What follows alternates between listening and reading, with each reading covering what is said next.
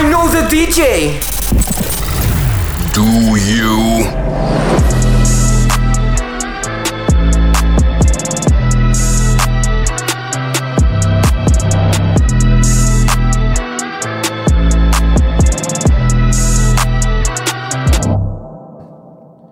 Welcome to episode 27 of But I Know the DJ, a podcast discussing all things DJing, music, nightlife, business, and pop culture through the unfiltered opinions of host Snacks. Give me snacks, baby. AKA Snacks Russo, powered by Dope Entertainment and our sponsor Anchor. Usually I shout out our black-owned business of the week, but we're doing something a bit different this time. I want to direct y'all to Arabs Against Oppression, a multicultural nonprofit community organization with the mission of building community and empowering individuals to advocate for social equity. They are currently accepting donations. Check them out at arabsagainst.org. Now I want to introduce our guest for today's episode, co-host of It's Not That Serious podcast, former creative director of Listen Up Clothing, chair of community partnership and engagement of Arabs Against Oppression. We welcome Yubi Abdurrahman. Welcome.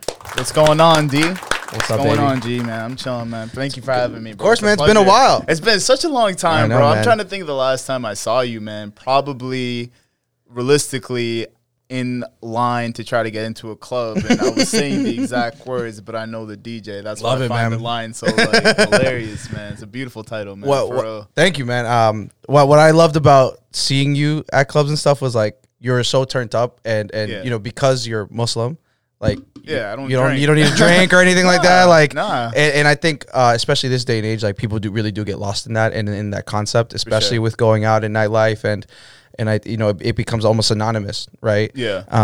And then even beyond that, business wise, bottle life culture, trying to get as many bottles out the door, XYZ. Did you feel that it was difficult to go out as like a young man? Not at all, man. For me, like growing up in my environment is just like I was always around turned people, very like extroverted people who are just all about just sort of having fun and having a good time. Where it's just like when sort of I got to the age where people around me were starting to drink, I'm just like, I know religiously that's like not my, prerogative or whatever. So I'm going to just make the most out of my own situation, make sure that I'm still comfortable doing me. Like, I'm not going to try to fake who I am. That's something I knew for a while, and that's something that I've been coming back to a lot the last year or so, especially the pandemic, because it just forced so many people to just have to, like, deal with themselves, which that shit's hard, man. Looking yourself in the mirror and saying, like, who are you type deal. That's a very hard discussion to have with the self. Yeah. You know what I mean? And, I'm glad that that's one thing in my life that I never had to, like, thoroughly question or whatever. And I think just Muslims and just like Islam in general, very misunderstood concepts, especially in the United States. Yeah. Are there kind of difficulties that you've had just growing up? I would say that you don't necessarily look like what most would say is a stereotypical Muslim, right? Unless I'm like in Philly or something. Just like, really? Homie look Muslim. Yeah. Man, Philly's all black Muslims or whatever. Oh, really? Yeah, Philly's crazy. I've never been in Philly, but that's just sort of like that's like the known, thing. Yeah, about Philly. But growing up Muslim, I feel like the misconceptions around it are just like, I feel like a lot of people, especially here in the Northeast, used to sort of, post 9/11 associate it as something violent or something like that. But I feel like a lot of people are just getting away from that right now, recognizing that, 9/11 world created this whole propaganda against what Islam is and what it isn't. But, I think the last few years, things have really turned around in that regard. And for the most part, I feel like Muslims today are getting a better image, especially in the media. But of course, like that rhetoric still exists amongst especially more, I don't want to say necessarily conservative groups, although it is more conservative groups, but that rhetoric of like Islam being bad, Islam being too Eastern, that definitely still exists. But I don't think it's too prominent here where like we live. And there's multiple celebrities and public figures who've become Muslim or Kyrie. Shout out Kyrie. and even in hip hop, it's happened. What are some? Can you name? I'm sure you can probably name them better than I am. Like from prominent either celebrities or artists. When you think like Muslim rappers, bro, you think of like the greats too. Like you think Nas, you think Raekwon, you think Lupe Fiasco, you think it's all like I can just go on and on about who these great like Muslim rappers are or whatever. But when it comes to, I feel like another misconception of Islam is like it's a very new idea in the United States where, in fact, there was Muslim slaves. Slaves Talk about it, yeah. Yeah, there were slaves coming from like the slave ships or whatever who were forced out of Islam by like their slave masters and all that. But the idea of Islam in America, this isn't something new. This is something that dates back to, you know, the 1400s. Like there's this really good memoir that you should check out. I forget what his name is. I think it's Ahmad bin Said, where he's the first written autobiography account of a slave Muslim living in North Carolina, Fayetteville, like where J. Cole's from type shit. And he's just like writing in Arabic and how pretty much he was able to free himself because of that. Like he was a runaway slave type deal, and like they were, you know, his slave masters were just genuinely interested in him. And like there are some accounts that he ended up converting to Christianity just to sort of protect himself because of how violent like slave masters were. But, you know, we have to sort of go away from the idea that Islam is, you know, very foreign to America, when in fact Islam is as old as America is here in the States. Yeah. That's dope. Yeah. And we're in the midst of Ramadan as well. For sure. Fasting right now, man. Just offered you a bottle of water like an idiot. Declined it. Yeah. He was just, and he gave me that that very basic answer. Not even water. Like you don't understand how many times I hear that a day, bro. Like not even water. Yeah. I mean, it's just because it's difficult, right? But you're used to it. Yeah, it's supposed to be a struggle, man. Like when you think of what Islam is, you think of the word jihad, which of course has such a negative reputation to it now post 9/11 in America. But jihad literally means to struggle. And the best of all struggles in Islam is jihad an-nafs, the jihad of within, sort of just having to deal with yourself and confront yourself with certain things. And, you know, fasting is just one of those things where it's just like you sort of need to, you know, abstain from food, abstain from, you know, water, drink, whatever, abstain from like sex, abstain from smoking, like that's not easy. Those are things that people literally like need to survive. Like when you think somebody who's a cigarette smoker, that's something they do consistently because that's like a bodily need at this point. Yeah. And they're asked to abstain from that behavior from sun up to sundown for 30 straight days. You know what I mean? It's not easy in that regard where it's just like you're supposed to struggle with it, but there's beauty in the struggle, as you know. Yeah, absolutely. What's been the hardest thing for you to abstain? Does it change? does it change year to year? Has it changed as you've grown up to into a man? I'm hungry as hell right now. Like I'm a big dude, man. I got to get my calories in. But I'd say food and water is probably the hardest thing. I work in like, you know, coffee and hospitalities or whatever right now, so coffees for sure. That's probably the biggest thing that I miss. Like you don't understand. If I was to only have one thing for the rest of my life, it would probably be like an iced latte with oat milk. Really? For sure. Wow. For sure, man. I don't drink coffee at all, so to me, I'm like, what? Yeah, I'm not. I drink just ice water in the morning. Ice water. That gets your metabolism going though. That's good. Well, I mean, for me, it's like, one, it's enough for me. Like an ice water when you first wake up, and you feel like trickle down your it's like I'm like, oh, like I'm awake. Like that's what I need. That's the jump start. And like coffee kind of freaks me out in a weird way. Where like, I think it's just the whole like Starbucks culture. Where like Starbucks is ass. But what I mean is like as a teenager seeing all these people like get the giant cups and be like, oh, like I need this, and like, and especially once I got into like corporate world where like I would hear a lot of oh, sorry, like I'm being a bitch at 9 a.m. I haven't had my coffee. Yeah. And I'm like, no, you're just a bitch. Like, you know, and that's facts though. You know what I'm saying? Like I just would see these things and I'm like, these are less like you're using a drink to excuse behavior, and that can even go to alcohol as well when people are like, oh, well, it was alcohol, you know what I mean? Yeah. And I find myself saying that sometimes, and I'm like, oh, I got to be better than that. But shit like that where I'm like, and it's extra calories I don't need, extra money I don't need to be spending as well. Coffee doesn't have any calories, bro. Black coffee. Yeah. But just drink a shot of espresso, bro. It's going to change your life. Well, I promise. Yeah, but like I said, like Starbucks culture is like the fucking lattes with the whatever. Hella sugar and stuff like that. Yeah, that's no good, man. Like we definitely need to go away from that as a culture, I think. Like Starbucks in general, bro. Like the one thing I say, even though I work in corporate coffee, I don't want to talk about it. but like Starbucks in itself, it's like Starbucks is huge, man. Like like me and you were talking about it now, but it's just like Starbucks is huge, man. Like they demand so much money where they're offering such a lower quality product, and then just straight up, it doesn't taste that good relative to sort of what the competition sort of provides. Like if you go to a local coffee shop, get yourself like a nice hot coffee, like Cafe Olé or something like that, then I promise you'll have such a good experience with it. For me, like where I am, it's just like I love coffee for taste. Like I can distinguish like good tasting coffee and bad tasting coffee. So for me, I don't know. It's like I'm very anal about coffee at this point. This is I mean, it's the same thing as like when people are into beer and stuff like that. Are you that intense? Is it like that? I'd say so. I don't know anybody who's like super into beer. First of all, beer disgusts me. The whole idea of it, like, it smells nasty. I remember going to Red Sox games and just smelling it and just wanted to puke. I mean, I'm not a big beer guy either. Like, if I drink beer, cacti guy.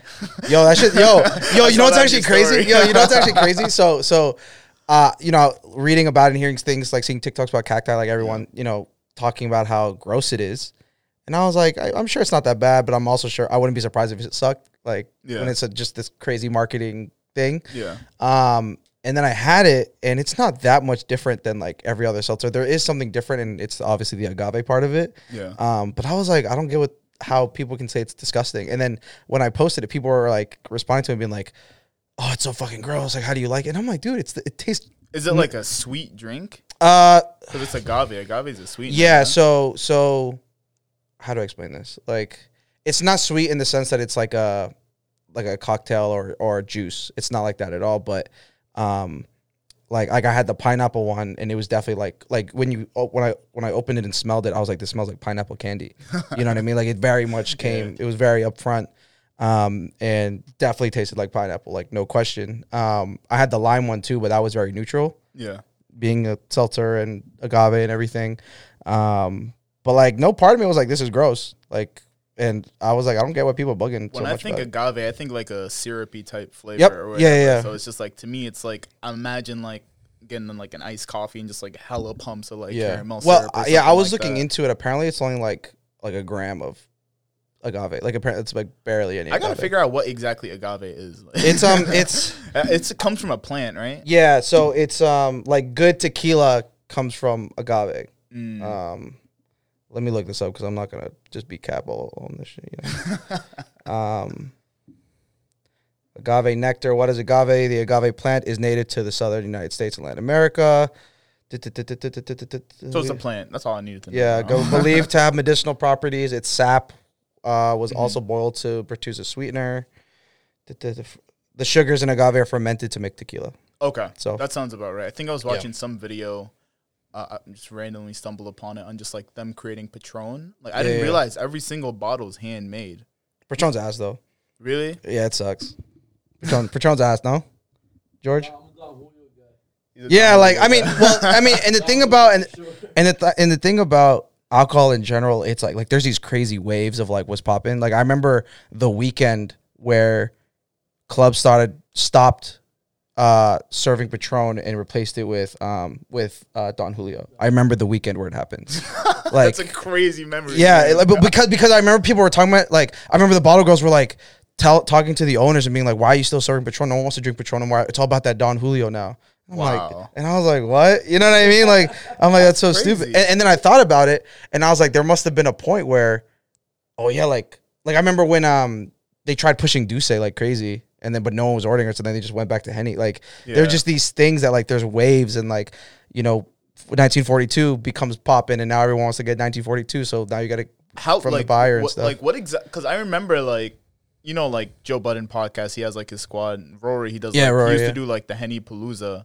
And then they stopped doing that and replaced it with like Douce Palooza. Yeah. And like I don't know the difference between the two. I know Douce is obviously Jay-Z's brand. Yeah. But which I think is the ultimate reason of the festival itself. Yeah. Of the change. But yeah, they're both cognacs. Have you tasted both? Yeah. I don't remember the last time I had Douce, to be honest. Like, I've never personally bought it. But I've had it. And it's the same thing with like Remy too. Like, Remy's also a cognac. I have no clue what Remy is. And Remy Martin.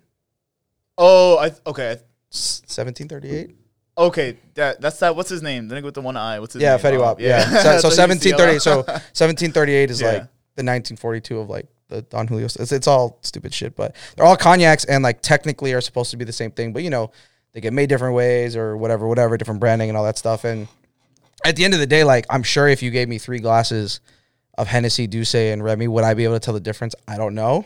Yeah. But you should do it. It's a good experience. I should do it. I think it's funny, like, just speaking in terms of like the marketing of it all, where it's just like me, somebody who doesn't drink alcohol, I still know Yeah. You know what I mean? That speaks a lot about sort of how they're able to sort of push their sort of, I don't want to say agenda, but it's like their marketing campaign onto like such a large sort of demographic. Like, how exactly are they doing that? They're doing it through like events like Duce Palooza, where it's just like, sure, I'm not drinking so or whatever, smart, but it's just like, I'm part of like that sort of culture that sort of enjoys absolutely. that. Or absolutely. Yeah. No. And Duce Palooza is a great example of that. And I love because at the end of the day, like, I mean, Jay-Z's behind that, but he's also surrounded by a bunch of white guys that's like helping, you know what I'm saying? Yeah. But for them to still be able to get into the culture where they know that's the demographic that is going to put the most dollars into Duce, to Cognac, like, it's genius. And every year, every event I remember following them since like 5 years ago when they still were just doing like Webster Hall and then they did like the Barclays Center like last year, I think, or something like that. It's just been growing like crazy. Yeah. We had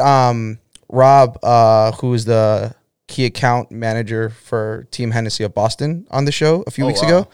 And so obviously we talked, and he's black man, like started, his career started as like just a promoter in Boston, and then is now like this corporate guy. Like when he walks in the spot, you're like, oh, that's Hennessy Rob. Like, oh, it's you know what I'm Hennessy saying? Rob. Yeah, everyone calls him Hennessy Rob. Yeah, so I was just at Savor. I don't know if you know Savor I think on Lincoln Street, black owned like lounge spot. I just DJ there last Friday, and he texted me. He's like, I'm gonna come through, and I'm like, oh, Hennessy Rob's coming through.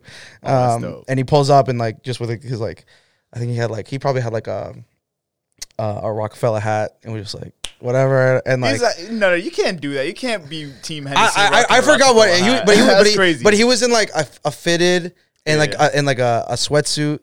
Like it's just like that's just the vibe, you know, because it's either that or he's in a suit and tie, corporate suit. Yeah. And he's just in the corner, and like I look over and it's just Henny bottle in hand, like it's like his thing. And like we were talking about, because it being, I feel like if you ask certain people, you'd be like, oh, Hennessy, they'd be like, Hennessy's a hood drink, you know what I'm saying? Yeah. But then if you ask another group of people, they'd be like, no, it's like you drink it on ice, like he was saying, like you never let a Hennessy bottle touch the floor.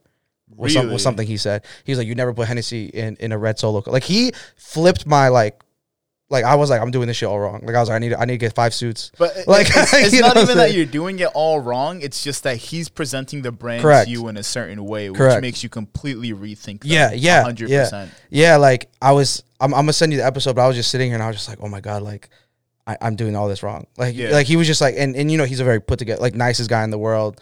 And he sounds hella corporate to me. Just which is good. I'm corporate too. Like, I feel that. Well, the cool thing about him was like he was able to really just like get into the explanation of what their agenda is. To your point earlier, like why did they choose him? Yeah, because when he got the job, he was a promoter in Boston. Like he was a poppin' promoter, but like they chose him because he's in with the demographic already. Yeah. Same thing as Duce Palooza, but on an individual level. Yeah. You know what I'm saying? And so being able to talk to him about that, and then, they've been doing a lot of, like in the last year, a lot of like dinners where they highlight a person, like a hero among us type thing. Mm-hmm. And they do like a privileged toast, which is like one of the Hennessy things. They give them like an engraved bottle, and it's this whole dinner to like all people of color.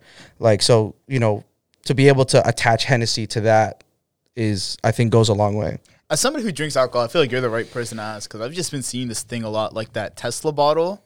Oh, like, yeah, what's the deal with that? It's, I mean, it looks dope. Yeah. So I am not gonna lie, I am the right person to ask this, because I have like my little bar set up at the crib, and half the bottles like I don't drink at all, but they just look fucking cool. Like I really want that Tesla tequila. Yeah.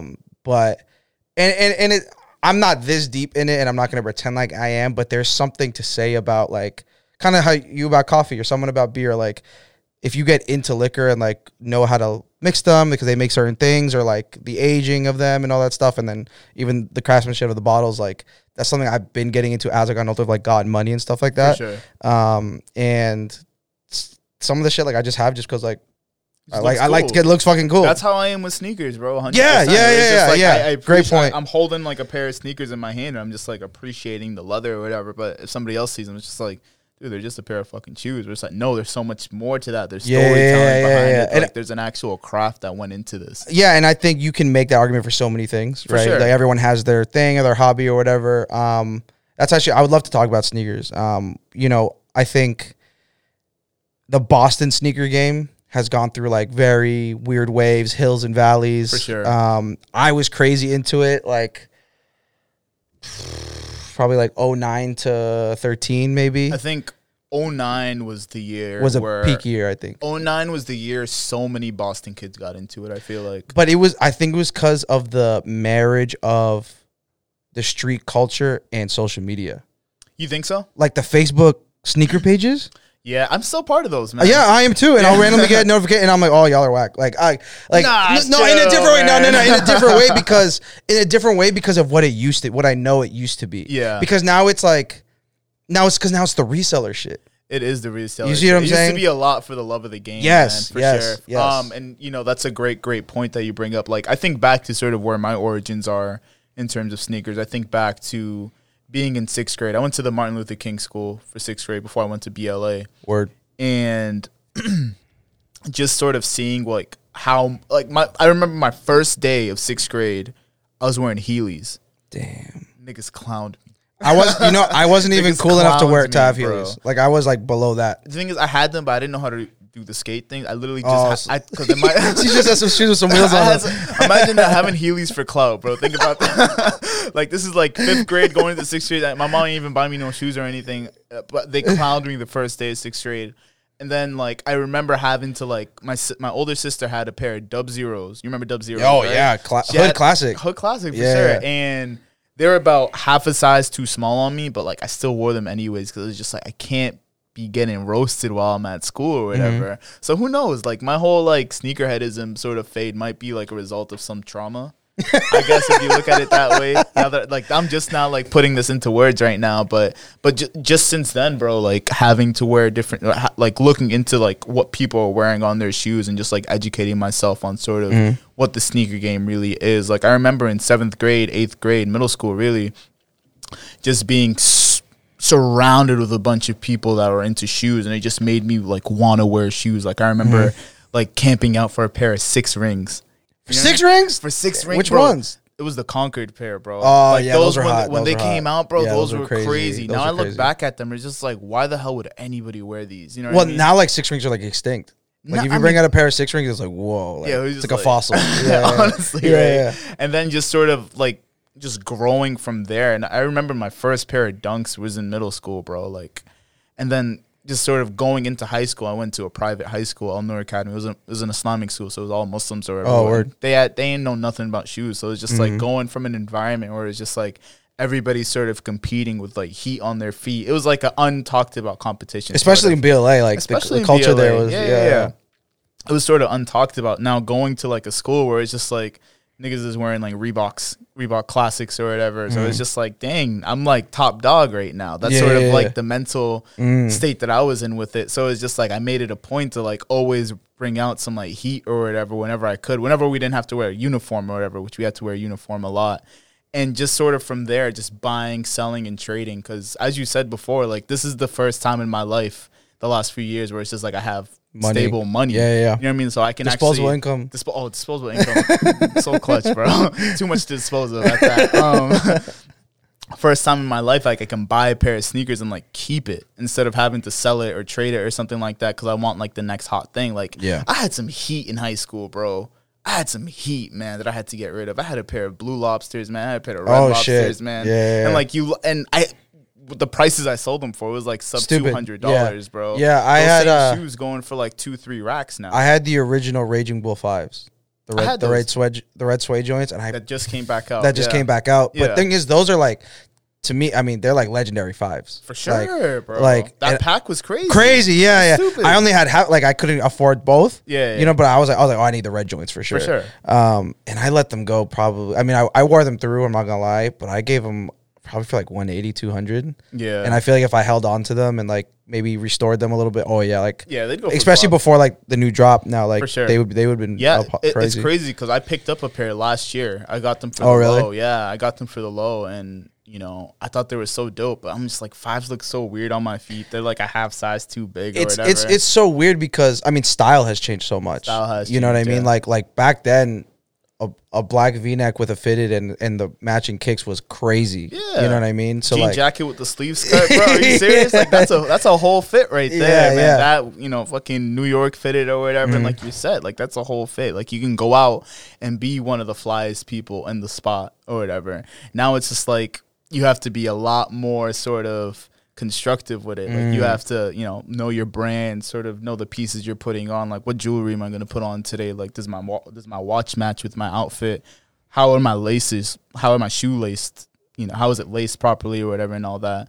And there's just so much more that goes into it in terms of fashion. And I don't consider myself a stylist by any means, but I still like to sort of, dress well and just sort of come up with the fits or whatever. Like, that's an important part of my thing, just sort of my Instagram. My Instagram's not popping whatsoever, but it's just like I still sort of like that to be like my portfolio. Yeah. Just sort of fits or whatever. Yeah, Like, and to that's me, what it should be. It's all about me at the end of the day. Like if you're going on social media for, what's the word I'm looking for here? Like just give me a word, dog. like clout? I don't know. Not even clout, but just like recognition, approval. Yeah, looking for other people's like approval by post or whatever. Like you're never gonna find happiness that way. Never gonna find happiness that way. Like you'll always be craving that same high, and that's a dangerous game to play, man. To crave that high. I've been there before. Like I've been there before with like Twitter, even Facebook early on back in the day. It was just like you just tweet post random shit just for a couple of likes. Like that like button's crazy, bro. Like button's crack. Yeah, and I think it's getting worse like with TikTok too. I don't have a TikTok. Never downloaded it. It's I was pretty anti TikTok for a while, but then I just got so bored during the pandemic, and I was like, I refused, man. It's cool in the sense that it's like did you used to have a Vine? Oh, I loved Vine, bro. So Vine seemed crazy. like it was pretty much just like if you were funny, you would get popping on Vine. Yeah. On TikTok, like you can be informative. Like you can do hacks, you can do like it's really like there's something for everything. Yeah, and which I think is like I follow Neil deGrasse Tyson, and he'll just do like that's yeah, you know what I'm saying, like and people ask him questions like can like one that just dropped was like can a black hole suck another black hole, and it'll just be Neil deGrasse for a minute just like talking about it being all Neil deGrasse Tyson. Are they all 1 minute long? Is that the longest you can make a Vine? The longest is 1 minute, but yeah, the longest is a minute cap, but. Rare. I mean, depending on the kind of content you make, like, people, you can do 15 seconds, you can do whatever. Yeah, I think my whole thing with TikTok is it's meant to be super addictive. Yeah. So for that reason alone, like it is absolutely. You think back to like the Trump administration last year and how they were like so adamant about TikTok finding a U.S. buyer, they're going to take it off like the App Store or whatever. Like, do you realize why that is? Like, so it's extremely. I mean, it's not about the content, the people that are putting out. It's more so about making sure that algorithm, that like sort of swipe up and new content algorithm, lived in the U.S. Like they actually wanted that because that shit they found out is literally crack, bro. That's like Ronald Reagan type shit, bro. There was that popular like social media. I don't know if documentaries are, but like documentary on Netflix that dropped. Within the last year. The social dilemma. Yeah. Did you I think it talked a lot about that. Yeah, I watched that. I mean, it was okay. Like I thought it was kind of corny. I thought it was corny too. Like the reenactments of like no, nobody has a white family like this. Like, when's the last time you had dinner with your family like that, bro? Like tell me. There's something I was like, I see they're trying to paint the picture. But like, I get it. Like in that sense, it was just like I mean, you could have done a better job or whatever, but. Like, who's going to lock up their kid's phone? Like I know. Yeah, I know what scene you're talking about. 2021? No. That's not going to happen. 1,000%. Yeah. I felt like it was a pretty good graphical and informative. I think it was super cool. Like, you had, like, these sort of, higher ups from, like, Twitter's, Facebook, Google's, and all that. Sort of speaking about it. Like, okay, these people actually know what the hell they're talking about. Like, these aren't opinions anymore. These are actual facts being talked about, sort of the addictive nature of social media. Right. Yeah. I mean, it's pretty wild, and but the cool thing about TikTok, I will say is, how do I explain this? Like you discover things that you didn't know you wanted to discover. Yeah. Like there's this one thing that you would appreciate. That I guess there's this guy who like collects vintage shit. Oh, love it. And his he's just like this kid. He just like he'd be like, hey, like here's my fit for today. I'm gonna go skateboard, and then he shows him skateboarding. Like it's very simple, wholesome content. Yeah. And there was this one thing where he shows. A college dropout tee, And he was like, yeah, this is actually the most expensive piece I had. It's like, I bought it for like $1,400. Wow. And there was a comment that was like, why is it so expensive? And he made a video specifically explaining why. And he goes, so obviously, you know, this is from the first album, blah, blah, blah. And I was like, okay, cool. I knew that, whatever. The tag, it was like the stamped, like college dropout. And I was like, so this is real shit. He turns it over and it shows like the date. He goes, this is actually the first ever Kanye West merchandise ever. That's sick. Which makes it is why, and he go, that was like how like the last fact he gave about. And he goes, that's why it was $1,400. And I was like, fuck. I was like that shit that like I'm glad I found. Yeah, you know what I mean. And it goes back to the fact that I feel like one of the first things me and you sort of on an individual level sort of bonded on was Kanye. Yeah. You know what I mean? Like Kanye is like to me like the greatest artist ever. Yeah. Kanye is a freaking genius. Like I've been rewatching a lot of his like interviews lately, and I was just like, his foresight is ridiculous. I get in those waves sometimes too. His foresight is ridiculous. Yeah, I have like good music. Oh, that's tough. Yeah, I never even noticed that. That's so tough. There's only one person ever who was like, that's good music, isn't it? And I was like, yes. I was like, I'm mad because mad people are like, oh, like what's the angel for? And I like sometimes it depends who it is, but like I'll avoid like explaining what it is. I was like, oh, it's an angel with some roses. That's just so tough. Some Latino shit. Yeah, this is the good music angel. That's so sick. It's a great time. Are you gonna color it or are you gonna? Nah, I'm doing all black and white. Like I got Hercules, my favorite Disney movie. So I got honestly my favorite too, bro. I love Hercules. So I know all the songs. Low key. Yeah. Oh, slaps for sure. So I got the symbol of the gods there, and then I actually just got a new one on my leg that's healing right now. It's the national bird of Guatemala. Oh, fire. So when it's all said and done, I'm probably gonna cover both my legs and then probably cover this. So I obviously would never do tattoos, but if I was, thighs for sure, bro. I think thigh tattoos are fire. Yeah, bro. Especially because I'd be wearing high ass shorts. Yeah, no, for sure. Like me too, and like I also like don't like how my legs look. So I'm like I'd rather just cover them. For sure, that's valid, bro. Yeah, that's valid. But I don't know how. Kanye shit. So Kanye. I was reading that they're coming out with like some crazy documentary.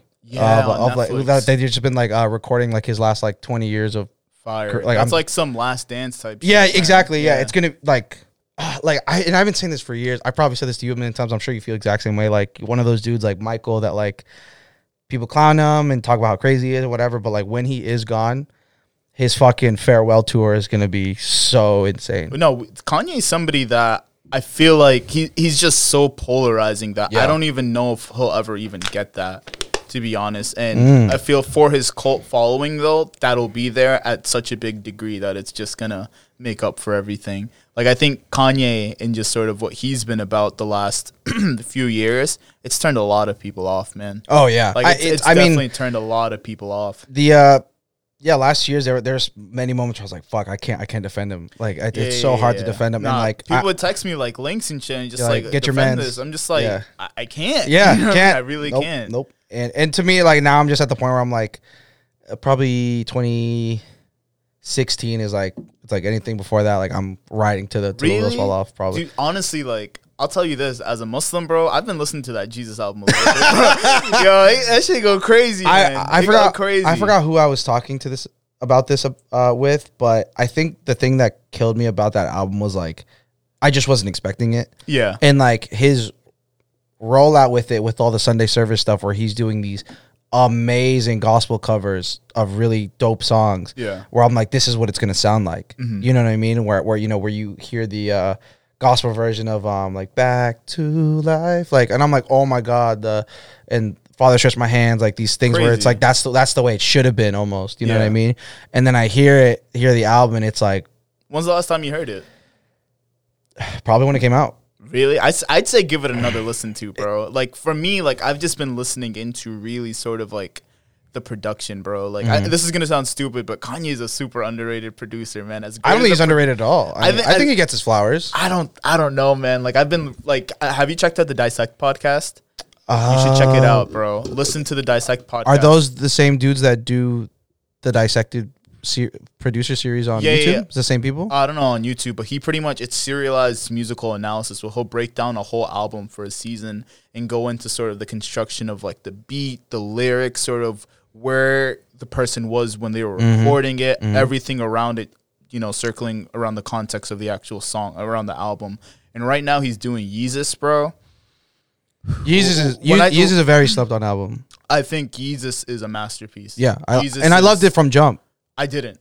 I didn't. I loved it from Jump. And it's so, and what I'm saying, me not liking it on Jump is a very popular opinion. Liking it on Jump, that's an unpopular sort of way of going about it.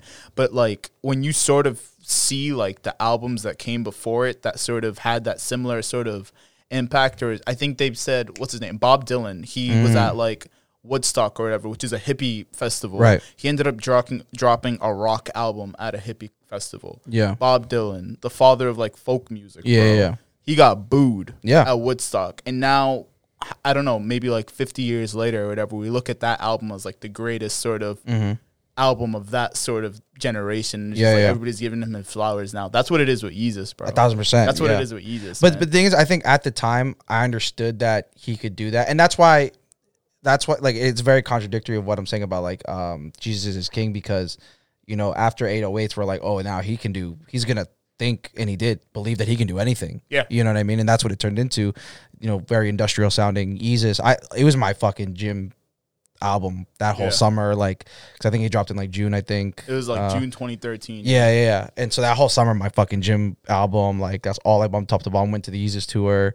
Like, I loved it from Jump, yo. Man. And that's the thing about that tour. That tour, so I went to Pablo as well. Did you go to Pablo? Of course. So, love Pablo. Way better than Pablo. Damn, don't tell me that. Absolutely. Don't tell me that. Man. I would, like, 3 times better. Like, I loved Pablo, man. Pablo was sick, but I ruined it for myself by going to Yeezus. Oh, shit. Like, okay, that makes me feel a bit better then. But it was just one of the, like, that's how much I liked it. So I heard when it came to, like, Kanye concerts, it was really Yeezus and Watch the Throne. Those were the two. I didn't go to Watch the Throne. My boy did, and the videos I've seen of it were like, oh my god, yeah, it was ridiculous. It would have blew my mind. Kanye's he's so much more than a musician, bro. Like, he hates being sort of boxed into that. And like, I really challenge you to listen to this podcast. It's only I would love to. Yeah, I definitely want to. 4th episode comes out tomorrow. It's fascinating, bro. Because like they bring in like clips from like interviews where he's like explaining certain portions of the songs. Like they literally remake the beat from Jump. Oh, really? Where it's just like, here you have like the E was it over or whatever? I don't know music. Like chords and stuff. Yeah, they go into like the actual chords and like the sampling of it. It's ridiculous, man. Like damn. I'm hard. Lose it, bro. Yeah, I definitely need to check that shit out. Yeah, that's man. fire. It's so good. Yeah. I mean, he, like you said, crazy polarizing, and in every phase that he's had, he's like the sore thumb, but then he becomes the standard. For you know what I mean? Like, it was funny, man. Like, hearing him talk about himself, it was just like Michael Jackson. He broke so many barriers. You know, he was on MTV at a point where it's just like he had to fight for his music videos to be played because he was too urban or whatever. Like Michael Jackson urban, bro. That's wild. That's just because he was black. And he was saying like Michael Jackson hit a glass ceiling at the end of that, and I'm breaking that glass ceiling that Michael hit.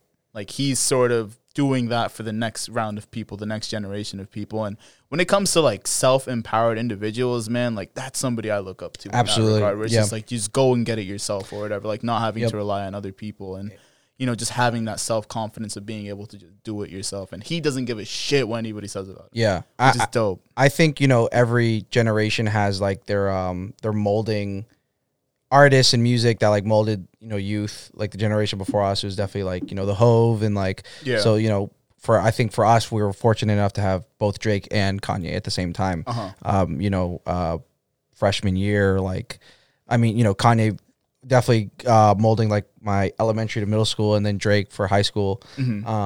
Just like having such like genre bending hip hop at that time, being able to like mold me, and like, I'm like super grateful for those times and like being able to grow up with those albums. So you say that, but sort of who are those artists right now for this generation right now? You mind if I get a water bottle, actually? Just because I got like a minute left. About that time? About that time, exactly. About that time, of course. 48 seconds. And if you need more, just let us know. For sure. But yeah, so who do you think are like those That's a great artists question. That's a great for this question. generation? Because I haven't listened to music in a week, first of all, but it's just like, I can't think of like the baby. It's very like, different. That's it's nasty. Like that. Yeah, that, it's like, very different. Sort of the voice of the generation.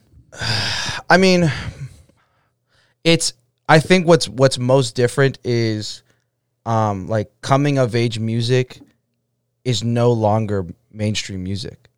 It's two very different things. Yeah. Whereas when we were coming up, like coming of age music was mainstream. You know what I mean? So I don't think it. Damn, I don't know. Do you think? Here's my thing. It's going back to what we were talking about earlier. I feel like TikTok curates sort of what the generation listens to in terms of music now, 1,000%. in terms of like dancing. Like I can't do those TikTok dances. I can't do that shit. I could do the Soulja Boy. I know how to do that. Yo, Until now, I know how to do that. Yo, me being a fucking grandpa yelling at my little sister, talking about the Soulja Boy, and like she doesn't know the Soulja Boy. Nah, but the original TikTok dance. Mm-hmm. You know what I'm saying? And I tried to spell out what that summer in 2007 was like, where we like YouTube just boomed.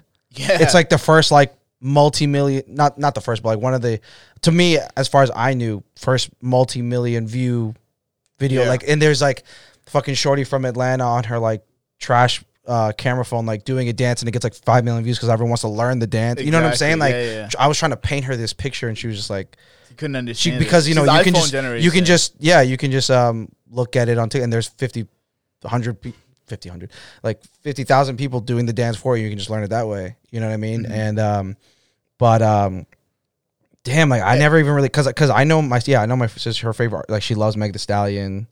That's her favorite artist.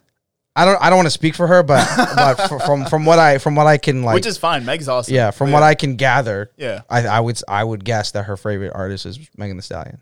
That's nuts, man. Yeah, but I'm trying to think like, because I was gonna say like, oh, like, because I think of somebody our age saying, yeah, my favorite artist is Megan Thee Stallion. It's just like that's weird. Like you're 36. Like you know what I mean? Like you're hella old. Like I'm trying to think your favorite artist who are like more of the, I don't know if conscious is the right word, but like more of the conscious artists that are young now.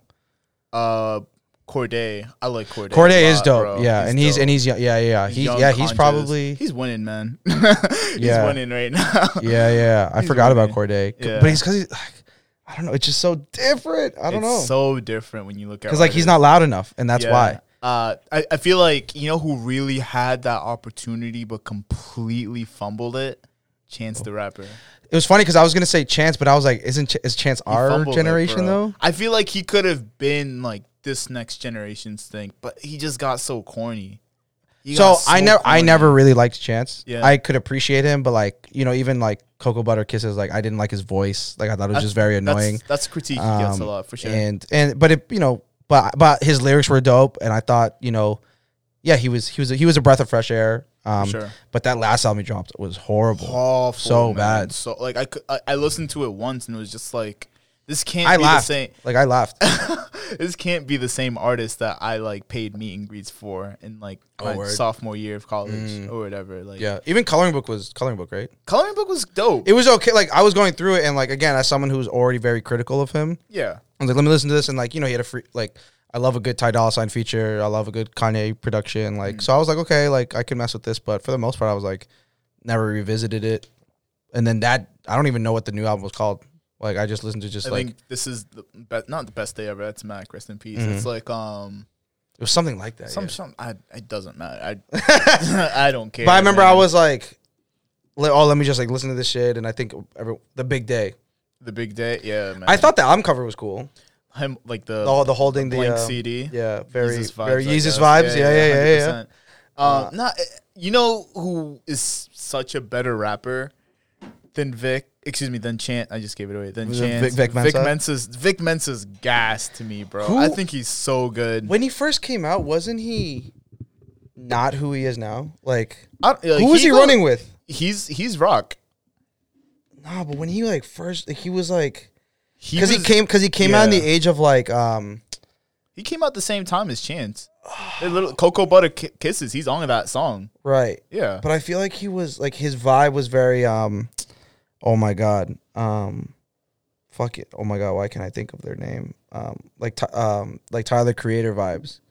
Nah. No, when but he wasn't like as dark he is now.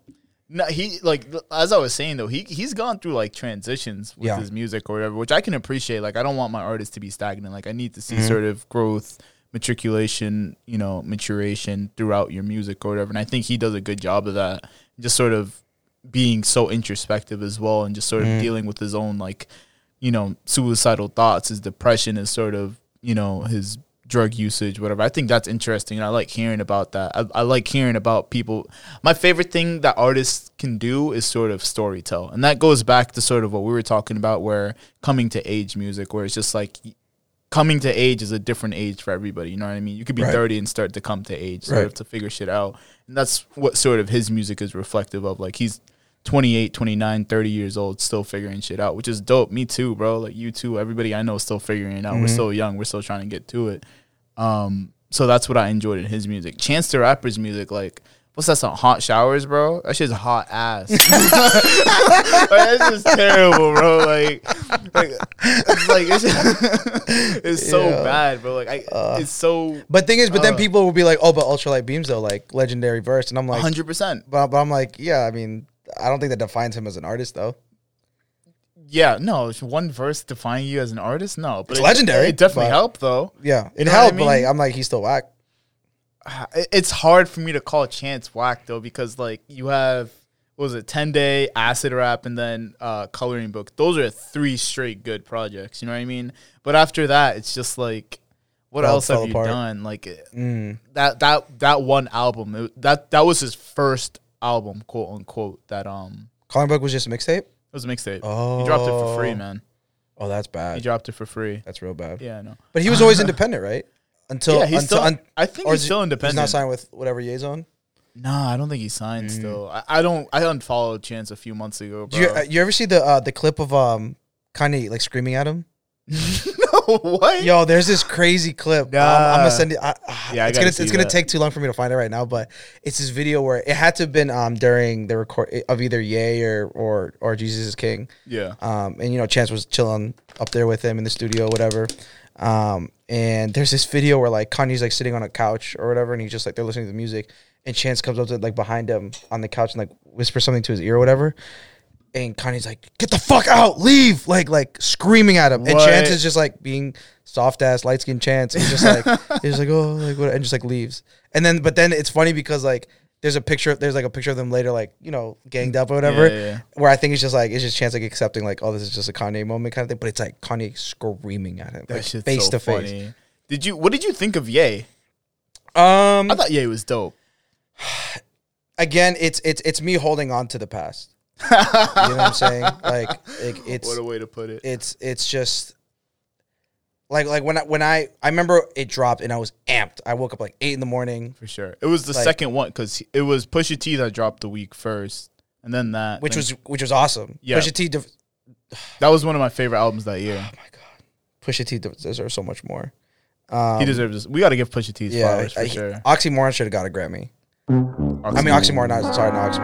That's cool, but that should have gotten a Grammy too. Yeah. I'm confusing it. My name is my name. My name is my name. Should have got a Grammy. 100%. I thought Daytona should have won a Grammy too. It easily could have. Yeah, I forgot because it was going up. It was going up against Scorpion, which is also trash. We're gonna get into Drake in a little bit. Okay, but yeah. So I was amped. Woke up super early to listen to it, and I play, and it's like, I had a dream about killing you. Or whatever. It's like how it opens, right? Yeah, I thought that was hard. At first, I was like, okay, like this is crazy. Like but then like that was the song. You feel what I'm saying? For the most part, bro, it was too much. Ghost Town, bro. Are you serious, bro? Ghost Town goes dumb, and then Violent Crimes right after it, bro. It just wasn't. That's like a whole letter to his daughter, bro. Like, that's tough. No, so yeah. So first record, I thought about killing you. Yeah. Then it goes into all my. No, sorry, I'm wrong way. Yikes is cool. Yeah, he's just like his mental illness, superpower. That's tough. Tough. Yikes is cool. All mine is all mine. What's the one after that? And then it's Wouldn't Leave. No, that's That's tough, man. Because that's not that one. Because that one has not Sampha. Is that Sampha on the feature? Sampha's not on any of. Yeah. Who's that? Who does that hook? I don't know. I know PND's on the album twice. Yeah, he's on it twice. So that's Wouldn't Leave. So that's after All Mine. That's record 4. No Mistakes is number 5. Ghost Town is 6. Violent Crime. No, the song you're thinking about was on Kids See Ghosts, wasn't it? No, it's not. That's on Ye for sure, because Cuddy's not on that song. I'm not seeing that song anywhere. I think it's like the third song on the album. I gotta look it up now. The third song is All Mine. Yeah, it's All Mine for sure. That's what it is? Yeah. Oh. Yeah. Who's the fucking... Oh, vocals from Ty Dolla $ign and Ann Clemens. Oh, and he's also on Jesus is King too. Yeah. Yeah, I mean, that song was cool. I don't know. Like, it just all wasn't enough for me, to be honest. Yeah, no, I don't know. I've been, like, so deep into Ye's discography lately. Like, I've just been, like I said, I haven't listened to music for, like, the past week and for the rest of Ramadan at that. But just, like, re-listening to sort of his catalog of music, you sort of see he just does what he wants. You know what I mean? And, like, at the same time, there's so much creative process behind that. You know what I mean? Like, as somebody who's not into music, like, you could speak about this more than I can for sure.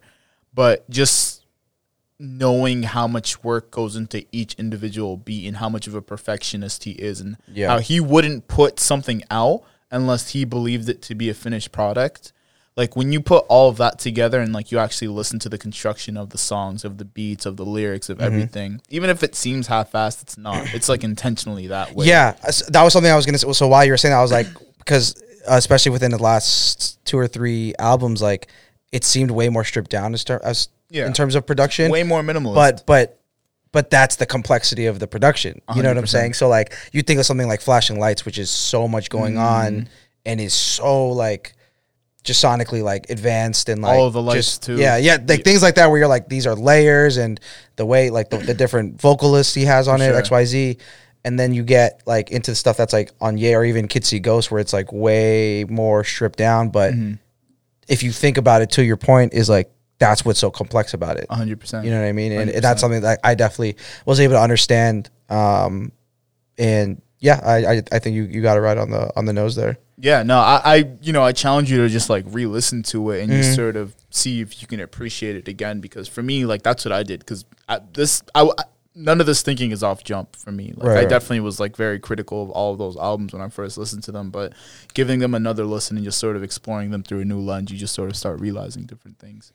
Do you think, and this is just with music in general, like, if things, like, it's got to grow on you, do you think those are fans making excuses, or you think? No, I think that's super valid to me, especially where, like, music's very contextual. Like, for me to, like, enjoy music, I need to realize where I was at a certain time. Like, I think back to Pablo, bro. Like, Pablo's a very special album to me. Although it's not my favorite, but it's just, like, I love Pablo for the fact that I was, like, at the live screening in a movie theater type deal for when it came out. And I remember the exact moment during, what's the first song? Fucking Ultralight Beams. Where it's just, like that, where the chorus just, like, and then he just strips off this, like, layer of cloth and he just unveils, like, a bunch of models wearing clothes. Like, that's a moment, like, that shit felt otherworldly, bro. Yeah. Just sort of being in, like, that place. Like, I almost cried.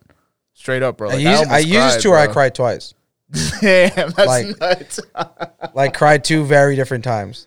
That's ill, for, like, man. very different reasons. See, that's ill, though. Like, that's the amount of sort of, like, artistry that goes into things like that. But going back to it, like, yeah, music can definitely grow on you. You know, music's very contextual. Music, you know, can be catchy. Like, it's not by coincidence that I, who don't even have a TikTok, get caught up with, like, TikTok songs or whatever. Like that Drake song that came out last year during the pandemic, Tootsie Slide. Fire. I hated it at first. I was listening to it like a few weeks ago and I was just like, yo, this is kind of fire, bro. Like, you got the little dance with it and everything. Like, okay, hold on. Like, he was onto something. And, like, moments like that, they're memorable and, like, you can sort of associate them with a certain time. Like, I'm always going to associate Tootsie Slide with the early pandemic. Word. You know what I mean? Like, he sort of solidified himself with that. And I don't know, there's plenty of examples that I can give, but like I said, like, music's just contextual with me more so than anything. And it's just like, especially with, like, who you're listening to the music with. You know what I mean? Like, everybody can remember a certain album, like, they listened to with people. Like, I remember being at my boy Omar's apartment back in the day when Views came out. And I was just like, this is what we were waiting for. This is what Drake's been talking about for, like, 2-3 years now or whatever. And it's just like, whatever. Now I listen to Views and I'm just like, yeah, this is kind of hot, bro. Like, Views has some hits on it for sure. Like, and you think about it, he had, like, Controlla and One Dance. One Dance back to back on the album, bro. Are you serious? But that was 2016, bro. That was summer 2016 is legendary. Crazy, absolutely. Niggas still talking about summer 2016 5 years later, bro. Yo, because I think high. I was 21, so like it was just like a very. How old was I in 2016? I would have been 20, turning 21, I think. Yeah, I was like 21, like outside.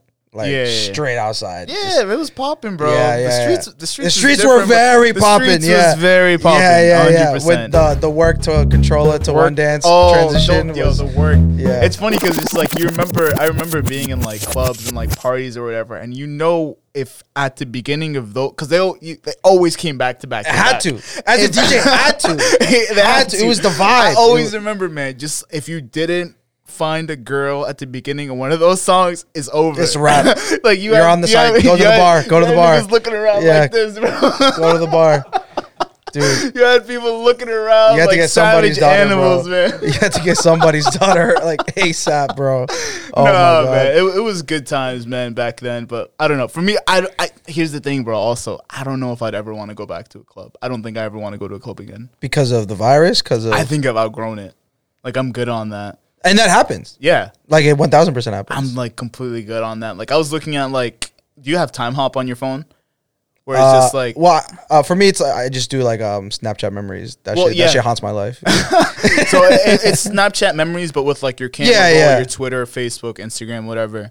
So I was like looking through it, just like old videos of like parties that I've been to or like clubs that I've been to or whatever. And it's just like, this doesn't look appealing to me like it used to. Like I used to be super like into it. I wasn't even that into it. Like I wasn't a club every type of week type person. But I was into it when I was there. Yeah. You know what I mean? Like I was gonna make the most of the opportunity of me being there. Henceforth, anytime you see me, it was a Cure, which doesn't exist no more. They changed. They changed the name, the branding of it, and then the inside looks completely different. Oh no way! They completely. See, now I want to see. They gutted it. Yeah. But it's just like anytime Do you need another water, by the way? Yeah, I'll take another water. Yo. Do you mind grabbing another water? Yeah, if you don't mind, bro. Thank you. But to it, like anytime I was sort of at those functions, like I wanted to have the most fun that I could. You know what I mean? When it helped that you had a good DJ and you sort of like curating the vibes and all that. But I think the only reason I would ever go there again is for the music. Like I wouldn't. I don't drink or whatever. Like I'm not into like the heavy dancing. I feel like the bottle popping or anything. Yeah. See that especially I was never into it. Where it's just like to me it's like such a faux flex too. Yeah, you know what I mean? Like people just going and to me like I can't ever rationalize paying like $600 for like a $40 bottle. Right. You know what I mean? Right. Especially and just seeing that and just sort of that excessive sort of flex for no reason just to say, yo, I'm at the club and this is what I'm doing. Like, that's just corny to me, bro. You know what I mean? Like, that's not wealth. Wealth is like ownership. Wealth is like a nice car. Wealth is sort of everything outside of that. That's just exuberant spending to me at that point. And I don't even like looking at it personally. So that's where I'm at. If you're to invite me to something, like that's a different story. Like that's a personal invite and I'm just like showing as a courtesy or whatever. And like I'm enjoying my time still or whatever. No. What is that, seltzer? Yeah. A LaCroix? A LaCroix. Is that straight? Sponsorship. Yeah. Give me the bag, man. But yeah, I feel like that's the only time that I would ever do something like that. Yeah, I mean, you're definitely not the only one in that boat, and it's not even, even religion or what you do, or not do aside. Like, there's plenty of people that feel that way. And Boston is tough, especially because there's very limited options. Like if you go to like, especially for POC sort of driven environments. 1000%. You ever been to DC? Yeah. So, I love DC. Yeah. Love DC. DC has so many options where it's like U Street, bro. There's like been to U Street? Yeah. So there's like the bottle popping area, and then there's like the spots that are like there's no tables, there's no bottle service. It is just about the music and it's about dancing. Yeah, bro. You know what I mean? And Boston is very limited in that. And I meet people all the time, especially as I'm getting older, that like, yo, man, like that bottle shit, like, love you, would love to support you, but like, that's just not my vibe. And so 100%. And so, I started trying to get, with my own parties and stuff like that, like trying to do stuff that was a little bit further away from the bottle stuff and just bringing out like older music, cool music and stuff like that. So do you think there's a market for it? There's a huge market. There's a huge market because like, because of all the colleges and stuff like that, and there's all like Boston is like we could really like split it in half and look at it like in a certain way where it's like the yuppies, the people who aren't from here that come here for work or for school or whatever, and then the people like us that have been here and don't really want to be with those people that haven't been. Like, we want to be like as authentically like neighborhood Boston as we actually are. You feel what I'm saying? So they don't understand jerking at the corner mall. Nope. You feel what I'm saying? Nope, not like, at all. Like you're a jerk. Yo. Many people be like, oh, that's like whack. No, but like at the corner with the red skinny jeans, yeah, bro. 100%. Yeah, but because that was a part of our culture growing up, that if you were at like the right function and that shit drops for a moment, you might be like, yo, they're playing You're a Jerk, but you're like, yo, they're playing You're a Jerk. Yeah, for me, like I know what time it is. Yeah, like, Like I can't jerk for my life, but I'm gonna still try, bro. At that time, but that's because that was our childhood. Like that was you see what I'm trying to say. So like, but for another side of Boston where it's like people who aren't from here, come for school, come for work, whatever, they don't know what the fuck that is. Yo, so if I play that at a club, people are gonna be like, this is an old song. I don't know why he's playing this. And it goes so far beyond clubbing. Like I was in New York a few weeks ago having this conversation with somebody who they went to BU, but they live in New York. And I just sort of asked them like what the main difference between New York and Boston is. And her answer was like exquisite, man. It was amazing. And it really opened my eyes to a lot of things that as a Boston resident who I've been here all my life, like 25 years living, all of them have been in Boston. Where New York, it's like you can be a billionaire and live on the same street as a homeless guy. You don't have that in Boston. Boston is a very, very, very classist city where it's just like person living in the Seaport and the person living in Mattapan live two completely different lives, and there's no intersection. Big facts. There's no intersection whatsoever. And it goes to the music scene. It goes to the food scene. It goes to literally every little thing in Boston. And that's why like the gentrification issue in Boston's a huge one. Yeah. Because it's just like that fine line, that classist line, that picket line, like that do not cross, it's shifting. You know, it's shifting over to a point where it's just like the people who are living in the Mattapan and the Dorchester and Roxbury, they're literally being uprooted and like having to move out to like freaking Brockton, Randolph or whatever type shit, where it's just like that's unfamiliar territory to them, and like they're being uprooted out of their homes. And it's happening everywhere in the country, but Boston in particular is like such a good example of it. Yeah, and to your point, it's scary because we already are like hanging on for dear life to an extent. You know what I mean? Like and like for Rosendale, like Forest Hills area, was crazy. Bro. Is you know they have the new apartments up I think like 2 new complexes at least right on Hyde Park Ave. So so there's the one that's on Hyde Park Ave, and then there's the one that's past Forest Hills headed to like Eggleston. Yes, yeah. 100%. So there's those two where like you know that's surrounding Forest Hill Station, where it's like, and they redid Forest Hill Station, which they should have done a long time ago, and I was happy that they did. They took down that bridge too. So they knocked down the bridge, and so like there's like this whole block of like Rosendale-ness that like 5 years ago did not look like that at all. And like going to Forest Hills 5 years ago was like, not that it was like necessarily dangerous, but it was like you see some like hood ass people. You see some ignorant ass kids there. I've seen some people get their ass beat at Forest Hills. I've seen some motherfuckers get their ass beat at Forest Hills. I've seen motherfuckers get robbed at Forest Hills. Oh yeah, it was insane. Beatings at Forest Hills, man. Like it's different, man. It's really different. And gentrification, like I said, in Boston and Rosendale in particular, where we're both from, like it's bad. Like you know, knock on wood. Like my dad had the foresight, you know, in the year 2000, was that 21 years ago, to actually purchase a home as opposed to rent it. So it's just like, we're sort of like, we're like stuck in time, I feel like, where we are, where it's just like everything around us is changing, but like we're still here. Yeah. You know what I mean? So we're witnessing all these changes, and, you know, just seeing it firsthand. It's just like, every time my dad, he works outside of the United States. So every few months, whenever he comes back, he's always just like, yo, this is new. Yeah, what like, the fuck is this? When did this come up or whatever? Like, it's always something new, some new experience or whatever. And it's just like, for me, it's just like, I don't notice it because it's just passive to me at this point. Like, it's very like, I don't notice it.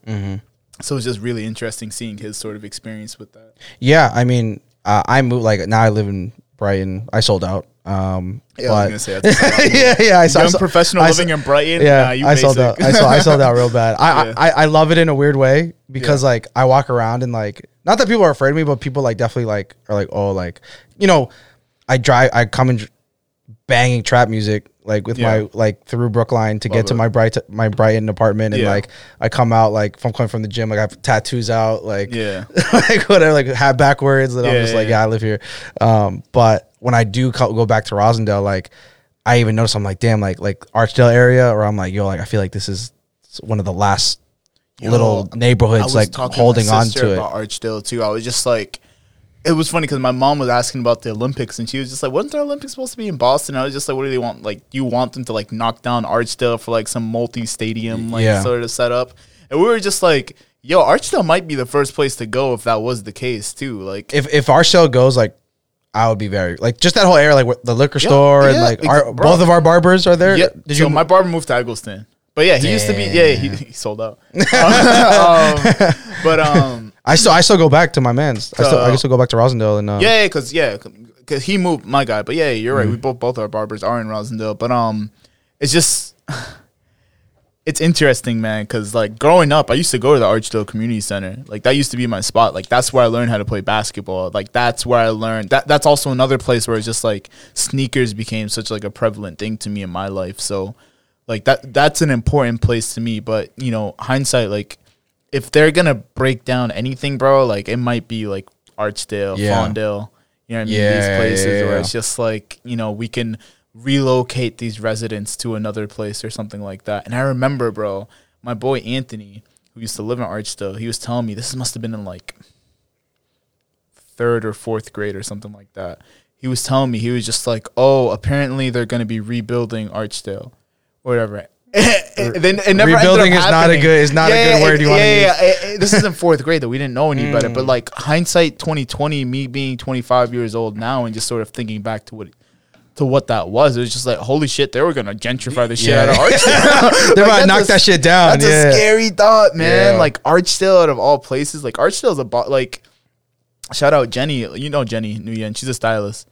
So I grew up with her or whatever. And she's from Archdale, and like I know her whole family type deal. But you know, just so many people, so many great people from the city come from like these Section 8 housings or whatever. Absolutely. You know what I mean? So many people with a lot of influence, so many people with a lot of sort of character to them. They all come from like these housing complexes or whatever. So just I can't imagine them doing away with them without them having some sort of plan for these people. Yeah, it's a tough thing because, you know, when you look at administration, and this goes countrywide, worldwide, you know, there's this crazy disparity of that concept of like some of the best people come from these areas and whatnot, most influential people. But the people at the end of the day making decisions are like, oh, but like we need a new mall, like or what, you know what I mean? Like, like I remember seeing like they were making new plans for like some shit in like Causeway Street, like some other new Greenway. They dropped some shit I saw on Twitter a few months ago or something, and I was just like, why are we still building around here? Yeah, like you know what I mean? Like there's so much other shit that needs help. You know? So, I mean, they need to sort of find a way to sort of rebuild these places, but keeping their integrity, keeping their integrity, like ethically. I don't even know if that makes sense, but like ethical gentrification, or just like rebuilding the I need to look into it more. But like Biden's like $2 billion like infrastructure plan, like what goes into like actual local communities with that? Like, sure, you're rebuilding like highways and stuff, but what about the communities where people live? Like housing is a big issue. Like I think there's like. I don't know the exact number, but like X amount of homeless people in the United States, and then like the amount of like vacant housing, unoccupied like housing is like 4 times that amount. Yeah, I saw. You know that. what I mean? Like that's a disgusting statistic to have in the richest nation in the world. It doesn't make sense. Yeah, it doesn't make sense. Juxtaposed to a country like UAE, United Arab Emirates, where my cousins live, where it's just like it's illegal for people to beg on the streets. It's literally like you'll get arrested if you beg on the streets. If you need assistance, you go to the government and they'll provide it for you. Not to say that homelessness and poverty don't exist in those places, as well as unethical working conditions, but it's just like that at a minimum is sort of what a government should be doing. Oh, absolutely. Absolutely. Yeah. I mean, it's something beautiful to say, for us to be able to be adults and have this conversation and being from there and being able to like look back. And I think, I'm grateful. I'm sure you are as well. 100%. And but that's why it is difficult for us to see these things. Cause it's like, it's not to say that those areas produce bad people. Yeah. You know 100%. what I mean? Like I think we both do great things as adults and we're, good dudes that want to give back to our communities in whatever ways that we can. Yeah. So I think to be able to hold on to, because that's the thing. It replaces it with people coming in from outside of Boston. So it's like Boston isn't Boston anymore. Exactly. You know what I mean? It's just a like bunch of yuppies. These yuppies that come from wherever to occupy Boston. Working for like some place in some finance and like spot. Yeah. Whatever. It's just like it ruins what the city is all about. The city loses its character. Yeah. You know what I mean? And what are we if we're not our character? Yeah. You know what I mean? At the end of the day, what are we if not our integrity? Yeah, absolutely. And so I want to just switch gears. I know this is a conversation we've had in the past together, not on the record, but I would love to revisit it because I think we started shouting at each other at one point. That sounds about right. I don't even know what it is. It was we were going through Drake's albums. Oh God. And ranking them. And first, I want to just talk about his career as it stands right now. Do you think it's losing sauce? Do you think do you think he's declining? Where do you think the greatest rapper in the world stands right now? Greatest rapper in the world? You don't think he's the greatest rapper in the world? Right now? I feel like we need to take a whole step back on how we define greatest rapper in the world. Are we talking about greatest artist? I probably should have said. I don't even like that. Greatest. You don't think he's the hottest? Biggest. Hottest. I don't. Biggest is. You think he's the biggest artist in the world? He literally has the keys to an entire country. To a city. No. Toronto. He has the keys to fucking Canada. Oh, absolutely. That's dick. Bro, when he came to Boston for his last tour, the whole city was acting very differently. Yes, that's true. The influence, like, I'm not talking TikTok, I'm not talking about social, the influence he had on a city, the amount of Drake-themed parties that weekend, the amount of... I've been to a couple of Drake-themed parties. Yeah, I feel that. But, like, no other artist does that. Yeah. You see what I'm saying? Nike deals, like, own brand stuff. He has his shoes coming out, He has Nike shoes. He's an Apple radio. Like, he keys to the city, for sure. At least. It just troubles me to hear that. I don't know if it's just like a shock or whatever, but I mean, who comes in comparison in terms of rappers, artists? Honestly, the only rapper artist I would say comes close is Kanye. I think Kanye, but it's just like he's sort of stepping away from music too right now. So I'll give you that. Okay, fine. I'll give you that. He's the hottest artist right now, the biggest artist right now. I would say number 2 is like probably a Bad Bunny. Yo, man, can we talk about Bad Bunny for a second? Man? I don't even listen to Bad Bunny like that, but he's fire. Like everything I listen to is crazy. He's insane. I don't speak Spanish, so it's just like it sort of takes away. It's tough. It takes away from me a bit, but it's just like his music's great. Like Bete is one of my favorite songs from like a few years ago. I just feel broken when I hear that, bro. You know what Bete means? It means like go away. It means leave. Yeah. So he's just screaming, leave. That's crazy, bro. Like fire. He's such a great artist. But homie got people sinning for his damn concert. Oh tickets, yeah, bro. Well, I didn't realize he was that fire. So that's the thing. That's like the American in us. You know what I mean? We're like we can't conceptualize worldwide. Like it's crazy because I saw this video of how a lot of American media disrespects Latin artists. Yeah. Where so you know Romeo Santos from Aventura? So that's familiar. Legend, like decades in the game. You know what I'm saying? I didn't know he was in the game that long. Decades. Crazy. Yeah. So like, I'm trying to think of an equivalence. Like, so Bachata God, like if he pulls up in the Bronx, it's like it's raps. It's raps. Like, and then Puerto Rico, DR, Caribbean. Like, so he went on the Breakfast Club like a couple of years ago because I think he was doing he sold out Madison Square Garden, whatever. Yeah. And Charlemagne was like, yeah, so like you've had like some success. Like, can you talk about it? And it was like, you've had some success. Yeah, he literally says some success. Yeah, he literally says some success, and it was because Charlemagne was just closed minded to American music, where it's like, even in the States, Romeo crazy poppin'. everywhere in the world, Romeo is that guy. Damn. Like if he walks onto any island, it is They know like him.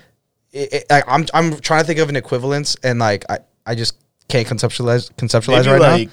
I don't want to say this, but is it like Beyonce, Michael Jackson esque? In Latin American culture, absolutely. Wow. Like Prince, That's fire. when Prince steps off the plane, it's like That's it's like wild. it's like wild. absolutely, like that kind of level of like superstar, iconic stardom. And then there was another one where like it was like one of the biggest like a George Clooney of Latin America, and they were like, and all their because he does a lot of voices of, like, you know how like Disney movies will have like the Spanish version where they dub it. Yeah, he does. So he does a lot of that, but like he wow. also has a crazy physical act, and he was on some radio show with Ryan Seacrest, and the only thing that Ryan Seacrest brought up was how he voiced the Spanish voice of Donkey from Shrek. Oh man, When he was like it's like George Clooney, Brad Pitt level. Man, That's like, disrespectful. so it was just like there was this whole thing, and it's just because I think as and you know, Americans, we're Americans, like, you know, close. I mean, like, we're whatever. just we care. We're, it's just the nationalism is like our like Americans downfall are to this. arrogant, Yeah, bro. yeah, Very so, arrogant, yeah. So Bad Bunny like obviously shuts it down in the U.S., but his influence like obviously in Latin America is insane, and it's Europe goes crazy. Like it's bad. I would say Bad Bunny is number 2, if not very close to. If it wasn't for like Nike and all that stuff, and really just time, I think he would be very, very close to Drake. Damn, Bad Bunny's fire, bro. Bad I Bunny's gotta give it up. You to him. peeped WrestleMania? Nah, I didn't. What do you do? He had a full WrestleMania match. He's Nah, he's bro. been in the WWE for the last like couple months. That's ill. Yeah. That's ill. He's dope. He's No, dope. no, dude. He's dope. I'ma send you clips. Yeah, Yeah. yeah, send me clips. That's fire. But going back to Drake, so you wanted to go back to his discography? Yes, because I know we had a lot of disagreements. I recall the disagreement. And now. It's Take Care versus Nothing Was the Same. That was the big one.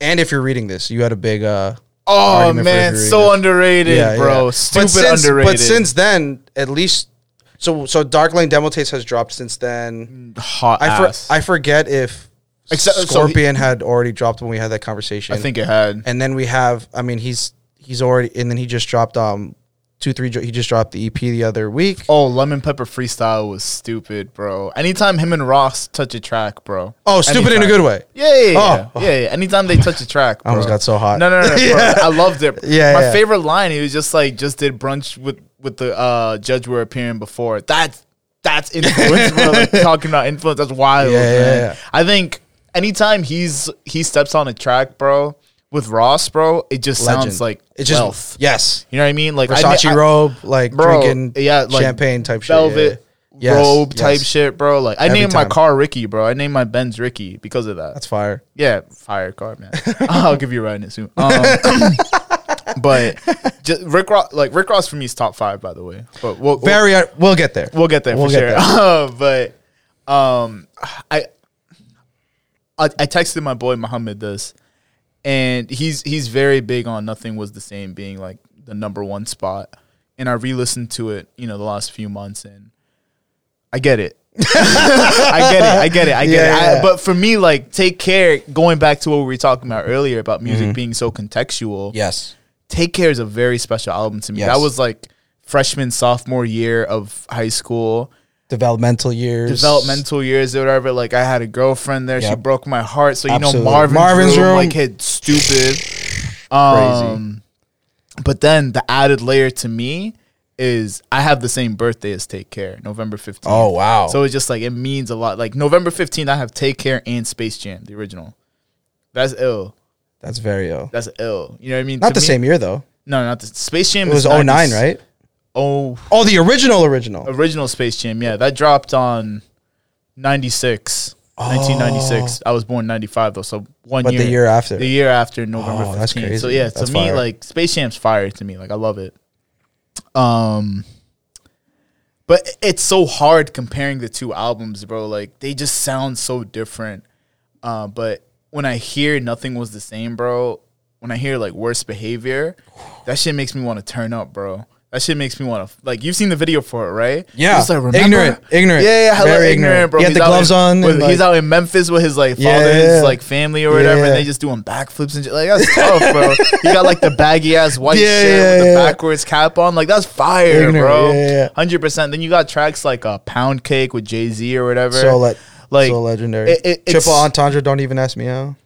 Nah, that's Light Up. That's on. Oh, is it? That's original. Thank Me Later. That's right.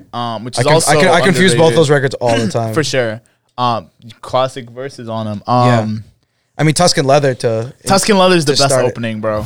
Coming off the last record, I'm getting 20 million off the record just to off these records, nigga. That's a record. I'm living like I'm out here on my last adventure. Past and present when you have to mention.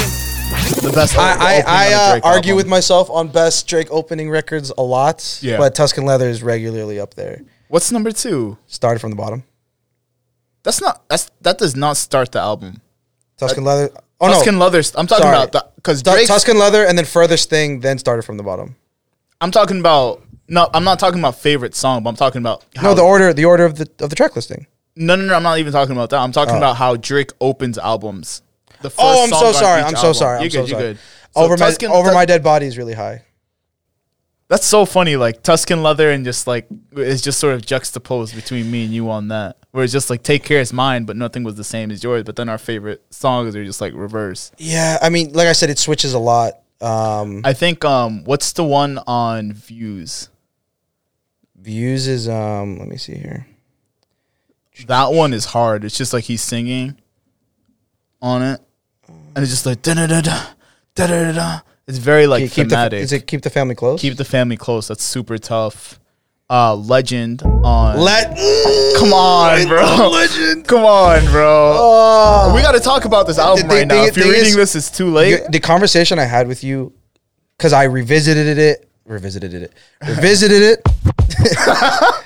and smooth. And like the way you told me to and everything, and like I completely changed my it's crazy, bro. Because I was older and like thing is I always loved Legend, and the thing is Legend's one of those records, those B-side records that I play out. The whole if you're reading this, it's too late. It's all B tracks, bro. It's all B tracks. Yeah, it was all like throwaway records, which is crazy. Energy had its moment. Fire. Let me pull up this track listing. So Legend, I've always loved Legend. Energy and 10 bands playing those back to back at the club was very regular. 100 bands, fucking man. Know Yourself obviously had its moment. No Telling, I love. I mean, aside Ricky Ross, not really the biggest boss here. Come on, man. That's tough. I still can't get myself to like Madonna. No, dude, trust me. I still can't get myself to like it. Shout out Adam. Shout out Adam Kafif of Listen Up Clothing, of Endeavor, of Campus. That's my guy. It's one of my best friends in the world. I'm going to be spending next weekend at his spot or whatever in New York, in Woodstock. But 2 years after that song came up, I called him and I had to apologize. I was just like, yo, bro, I was just listening to Madonna on If You're Reading This, It's Too Late. And I'm sorry. I literally apologized to him because he loved that song off rip. I can't get. To me, it's... He loved that song off rip. To me, what it reminds me of is karaoke, where I didn't like karaoke for the first like 3 years, and now I love karaoke. So maybe eventually I'll get around to Madonna. Maybe. What else is on there? Preach with PND. Yeah. And then the PND's interlude right after, bro. Wednesday night interlude. Yeah. Used To, I really like. Six Man and Six God, I never like. Six God was cool because of the beat. 6 Men like Lou Will, bro. 2 girls with me and they cool. Come on, I don't know. That's crazy, man. And then Six God was only cool because of the beat. Oh, so again, like If You're Reading This, Is Too Late is a very contextual album to me as well. That's why it means a lot. You know, shout out Adam again. But that was our anthem. I want to say like my freshman year of college. That must have been like his sophomore year or something like that. Yeah. And me and him, we both weren't in school for like sophomore semester. Like I couldn't afford to be in school that semester, and you know he wasn't in school that semester either. And that was just our album. Like we would literally just be like printing shirts or whatever in like the Listen Up studio while just like looping that album, that with like some Mac Miller or whatever. So like when I think of that album, bro, I think of Adam. Like, I think about just sort of us being on that grind because we weren't able to be in school for that semester or whatever. So it's just like, it holds a lot of weight to me. Yeah, this was because I did like the Legend Energy 10 bands, Know Yourself, No Tellin', First Five was crazy to me. Yeah. But it was the middle that Really? that killed it for me. Star 67, bro. Star 67's crazy. Like, so at this time, I was in New Jungle? York. No, stop. I said the middle. I said the middle. I said the middle because it ends with Company, You and the Six, Jungle, and 6 p.m. Yeah, fine. Jungle is, I have my soft Drake playlist that I stretch to. Yeah. Jungle is stretched you is very much in there. That's crazy. But so I was in New York when this dropped. I was in between schools, living in New York for like 7-8 months or something. Yeah, and that's when this dropped. So I just remember like me being stupid in a pea coat all winter, like on the train. And the things I remember the weekend this dropped. I went to a hookah spot. Yeah, and they were just playing the album top to bottom over and over. This album or Weekends? If You're Reading This Is Too Late. Yeah. And so like just bumping it like that was cool. So that it reminds me of New York, this album. But I mean, it's definitely moved through the ranks over the last few years. Just like as I've gotten older and everything. Yeah. But I don't think it's still not top 3 for me though. What's top 3? What's the third? What's the 3 actually? Because I don't even know if Take Care is on your 3. Oh no, 1000%. It's my number 2. What's 3? Are we including So Far Gone? Yeah, sure. Oh, then So Far Gone's number 3. So Far Gone. So Far Gone's good, but it's too raw. It's too raw. Don't ever speak. Don't ever speak ill of So Far Gone. It's like I would never. If somebody told me it's their number 1, I'd understand. Yes, like, I wouldn't be mad at it. But for me, it's just like there's still so much growth. Like Ignorant Shit is my favorite Wayne Drake song. Ransom is mine. Oh fuck! I haven't heard Ransom so long. Man. Yo, I forgot where I was. I was at. I used to listen to that on repeat. Yeah, like memorize the verses. Yeah. I'm a hard, gotta get along. We get on. Yeah. I was at some. This is like early COVID where I was still doing gigs here and there, and I was doing like brunches and shit. And I randomly dropped Ransom. Like just because it's like a B-side type vibe where it's like everyone's just eating and like I'm kind of in the background, and people were like broke their necks and were like. This song, like, it just like took them back to like. Yo, are you doing any brunches anytime soon? At least next month. Not now. I'm not brunching right now. Next month, dude. I used to be like 3 months in advance type. I know. And now I get like. I know. Now it's like right now I have like a gig a week, but it's like not that far in advance anymore. Yeah. So I don't know. I'll let you know. No, if I can get to a snacks brunch, bro, I'm in there, bro. Give me snacks, 100%. Baby. Yeah, bringing the whole squad with me. Love it. The thing about So Far Gone with me is like, I think what makes Drake so, I guess, iconic is the fact that he defined a sound, right? Him and 40, right? That filtered shit like Sad Boy, Dark, and So Far Gone is literally only that for the most part. Yeah. And that being so, coming of age for me, defining for me, like it just takes me there. Yeah. And like, because this dropped when I was in 9th grade. So like summer of 8th to 9th grade for me. Mm-hmm. And so for me, I was like, oh my God, first time talking to girls and blah, blah, blah, blah. And like heartbreak and whatever. And like hearing shit like Lust for Life intro track. Ooh. Like that whole, like that song takes you to a world. That song takes you to another world. For sure. And then, that song, like that whole like sound is so Ye inspired though. Yeah. It's so crazy. Very 808. It's so crazy. He even had that remix of Say What's Real the Say You Will joint. Yeah, like that shit. Like I probably still know every word to that. Just like got my ex-girl standing with my next girl standing with the girl that I'm fucking right now. Crazy. I remember being I remember that moment. I remember that moment. Very shook. Noah 40 is on Kevin Durant's podcast.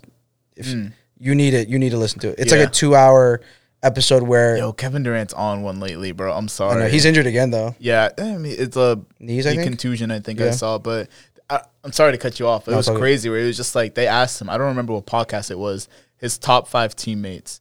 He goes, oh God. He goes Kyrie, yeah, James Harden, Steph Curry, Klay Thompson, Serge Ibaka.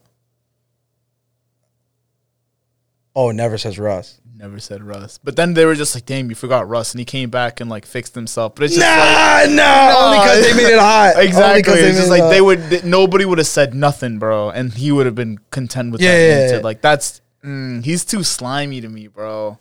He's too Their slimy. falling out is just so bad though. Like it's on him though. Like, he's so pussy, man.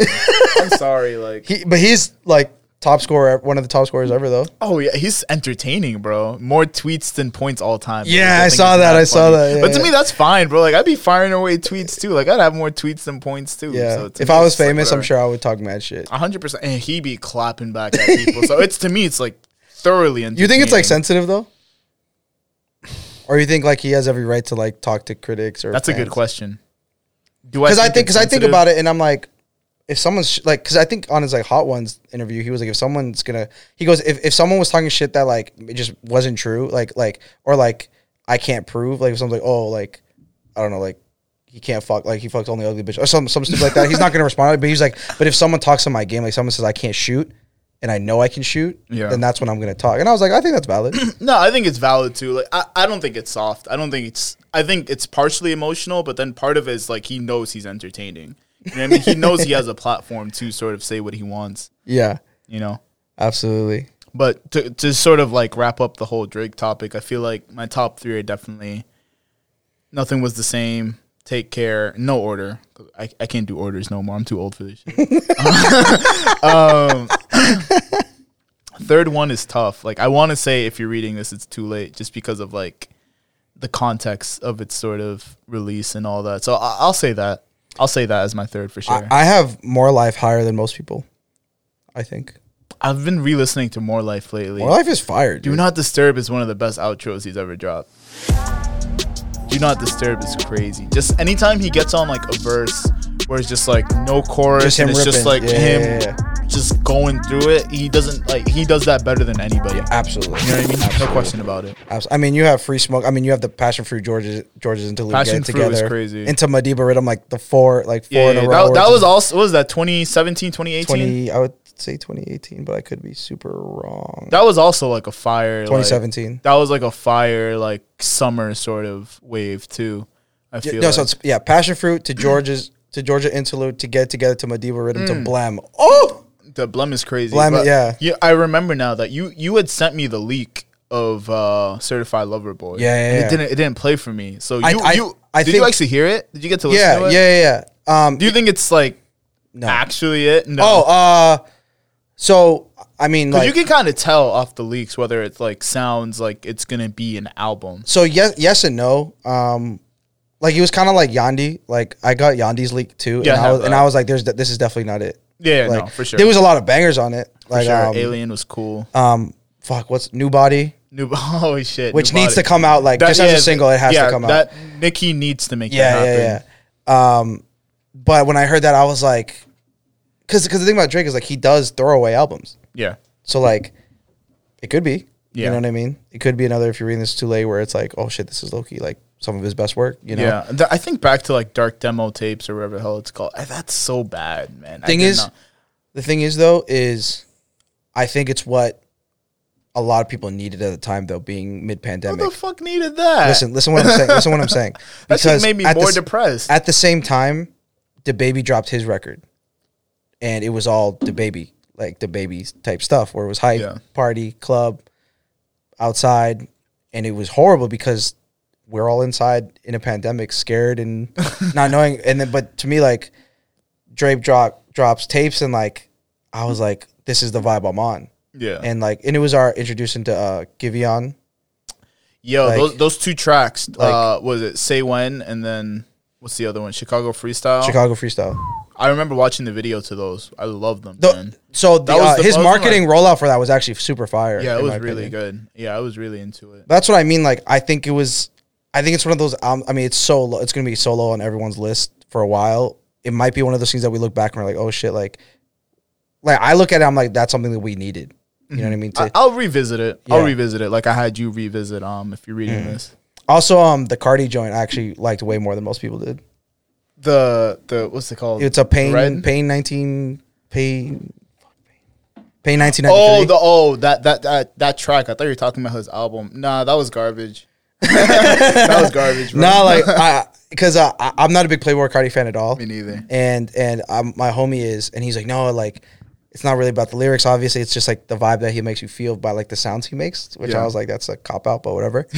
And then I listened to Pain 1993 in my car, and I was like, I actually I'm starting to get it because like I'll revisit for sure. Yeah, it was dope. I do want to get a little Ross moment before we wrap up because I do agree that Rick Ross is probably one of the most underrated hip hop artists like ever. Yeah, like I said, he's in my top 5. It's not a question. Just in terms of this, when he raps, bro, and you were on my live like last week or the week before. It was just like I had Rick Ross just playing, bro, and people were hitting me after. It was just like that was like the best music choice you could have done. Like when I hear Rick Ross, bro, it sounds like Wealth. Yes, you know what I mean. Like Rick Ross is like, to me, when I think Wealth, when I think sort of like Drive, anything good, bro, I think Rick Ross, man. That's my guy, bro. Yeah, I fucking love Ross. But do you like does he have any classic albums? Yeah. Port of Miami 1. I think you can make an argument for Port of Miami 2. Mastermind for sure. What's that one album? It has that Drake and Big Sean track on it.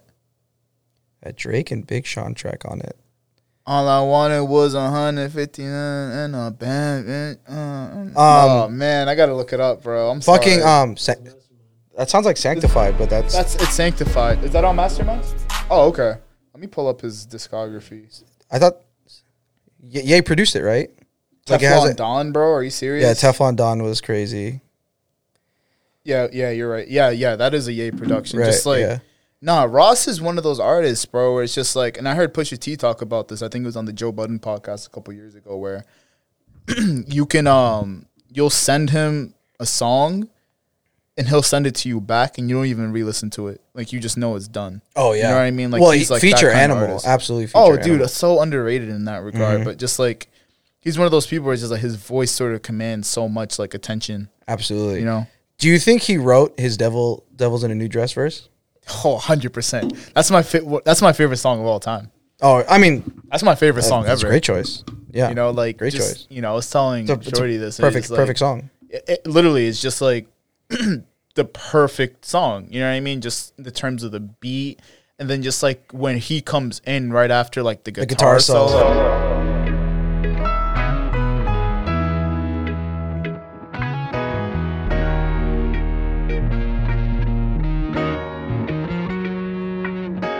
I was like when I get married,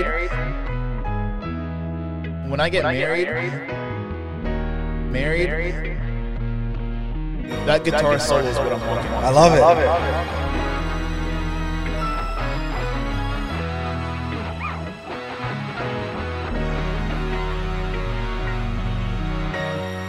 You know what I mean? That's fire. That's so fire. That's so fire. 100%. You know, getting Tupac money twice over. Oh, come on.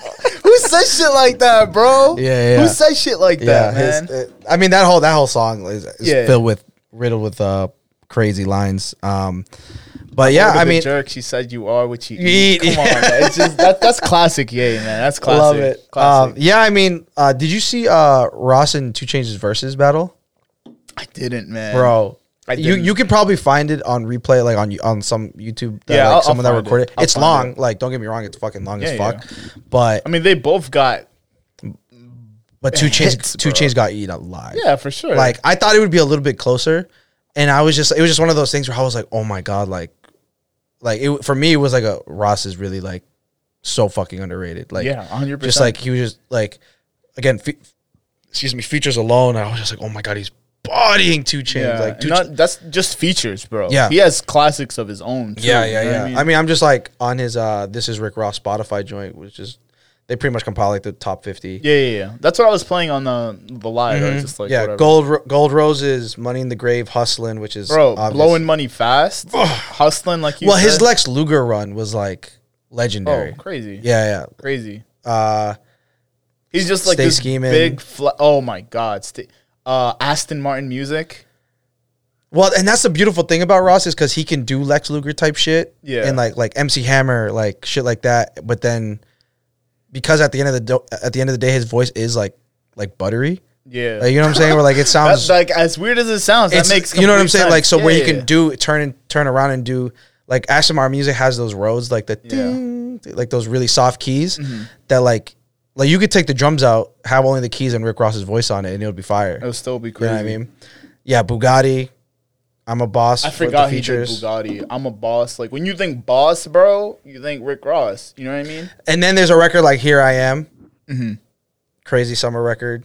Like Not it's like just, I'm playing Rick Ross with the windows rolled down, sunroof rolled down, all summer, bro. yeah. All summer. You out can loud. you can like just get away with just that playlist. Like it's Yeah. great. The Boss is like one of my favorite songs. of all He's time. literally the boss, bro. Like he branded himself as the boss. Yeah. You feel me? So it's just like he just commands so much respect in hip hop circles. Like Yeah. I was just looking at this video the other day of him with like him with like Ric Flair. You know what I mean? That's dope. You know what I mean? Yeah, Like, yeah. that's just ill. Yeah, just legendary boss shit. Like to pull up with Ric Flair, that's crazy. Like nobody does that. That's not regular. Yeah. You feel me? Like Yeah. he doesn't do anything regular. And, you know, just sort of when he's spitting on tracks, bro, it's just like I feel encouraged, bro. Like straight up, like I want to be that wealthy personally. Yeah. You know what I mean? Yeah, I'm yeah. not sure if I would be as exuberant as him per se, but it's just like I still fuck with it. You know what I Yeah, mean? Just like the vibe, optics the of energy. it for sure. Yeah, 100%. yeah, 100%. yeah. And he did that always from jump, like with the cigars and Yeah. the cars, the just- Maybach music. Yeah, like you I have a white Mercedes named Ricky, bro. Like that's enough, bro. You feel me? That's fire. Man, but this is always good conversation with you. always, and, man. and It's that's always why a pleasure, my G. that's like, you know, we've had quote unquote like celebrity guests or, you know, whatever, Yeah. big followings and stuff like that. People like, but I do trust that we would always have a good genuine Yeah, I conversation. appreciate that you would, trusting the little people in the world. Nah, man, you're always welcome, and you know, always great insight from Friend you. of the pod, bro. Friend Always, of the yeah, pod, for sure. absolutely. Is there anything that you want to shout out, plug, put your gram out, Look into the anything? camera, no, sir. Yeah, shout out Arabs Against Depression. That's the nonprofit that I'm the chair of. Part of, essentially, not the chair, but I'm on the chair of it. You know, we're doing a lot of great work, and we are looking for donations as a nonprofit and just sort of to get the ball rolling with our projects and what like we are trying to do. So any donation helps. You know, whether it be $5, $10, $100, $250, $1,000, empty your pockets, man. Anything you can give, because at the end of the day, we are a Boston-based community. Boston-based group, and we're trying to serve the community as best as we can. So yeah, that's my only plug. Shout out. I can't even think of anybody to shout out right now, but shout out to anybody who I love. If I love you, you know I love you. Let's just say that for sure. Absolutely, and you be a huge pleasure. Pleasure's all mine, man. And as always, follow at Dope Entertainment Official. Follow the podcast at But I Know the DJ. Follow your host at Give Me Snacks. And we'll talk to you next week. Take it easy. At Youbes.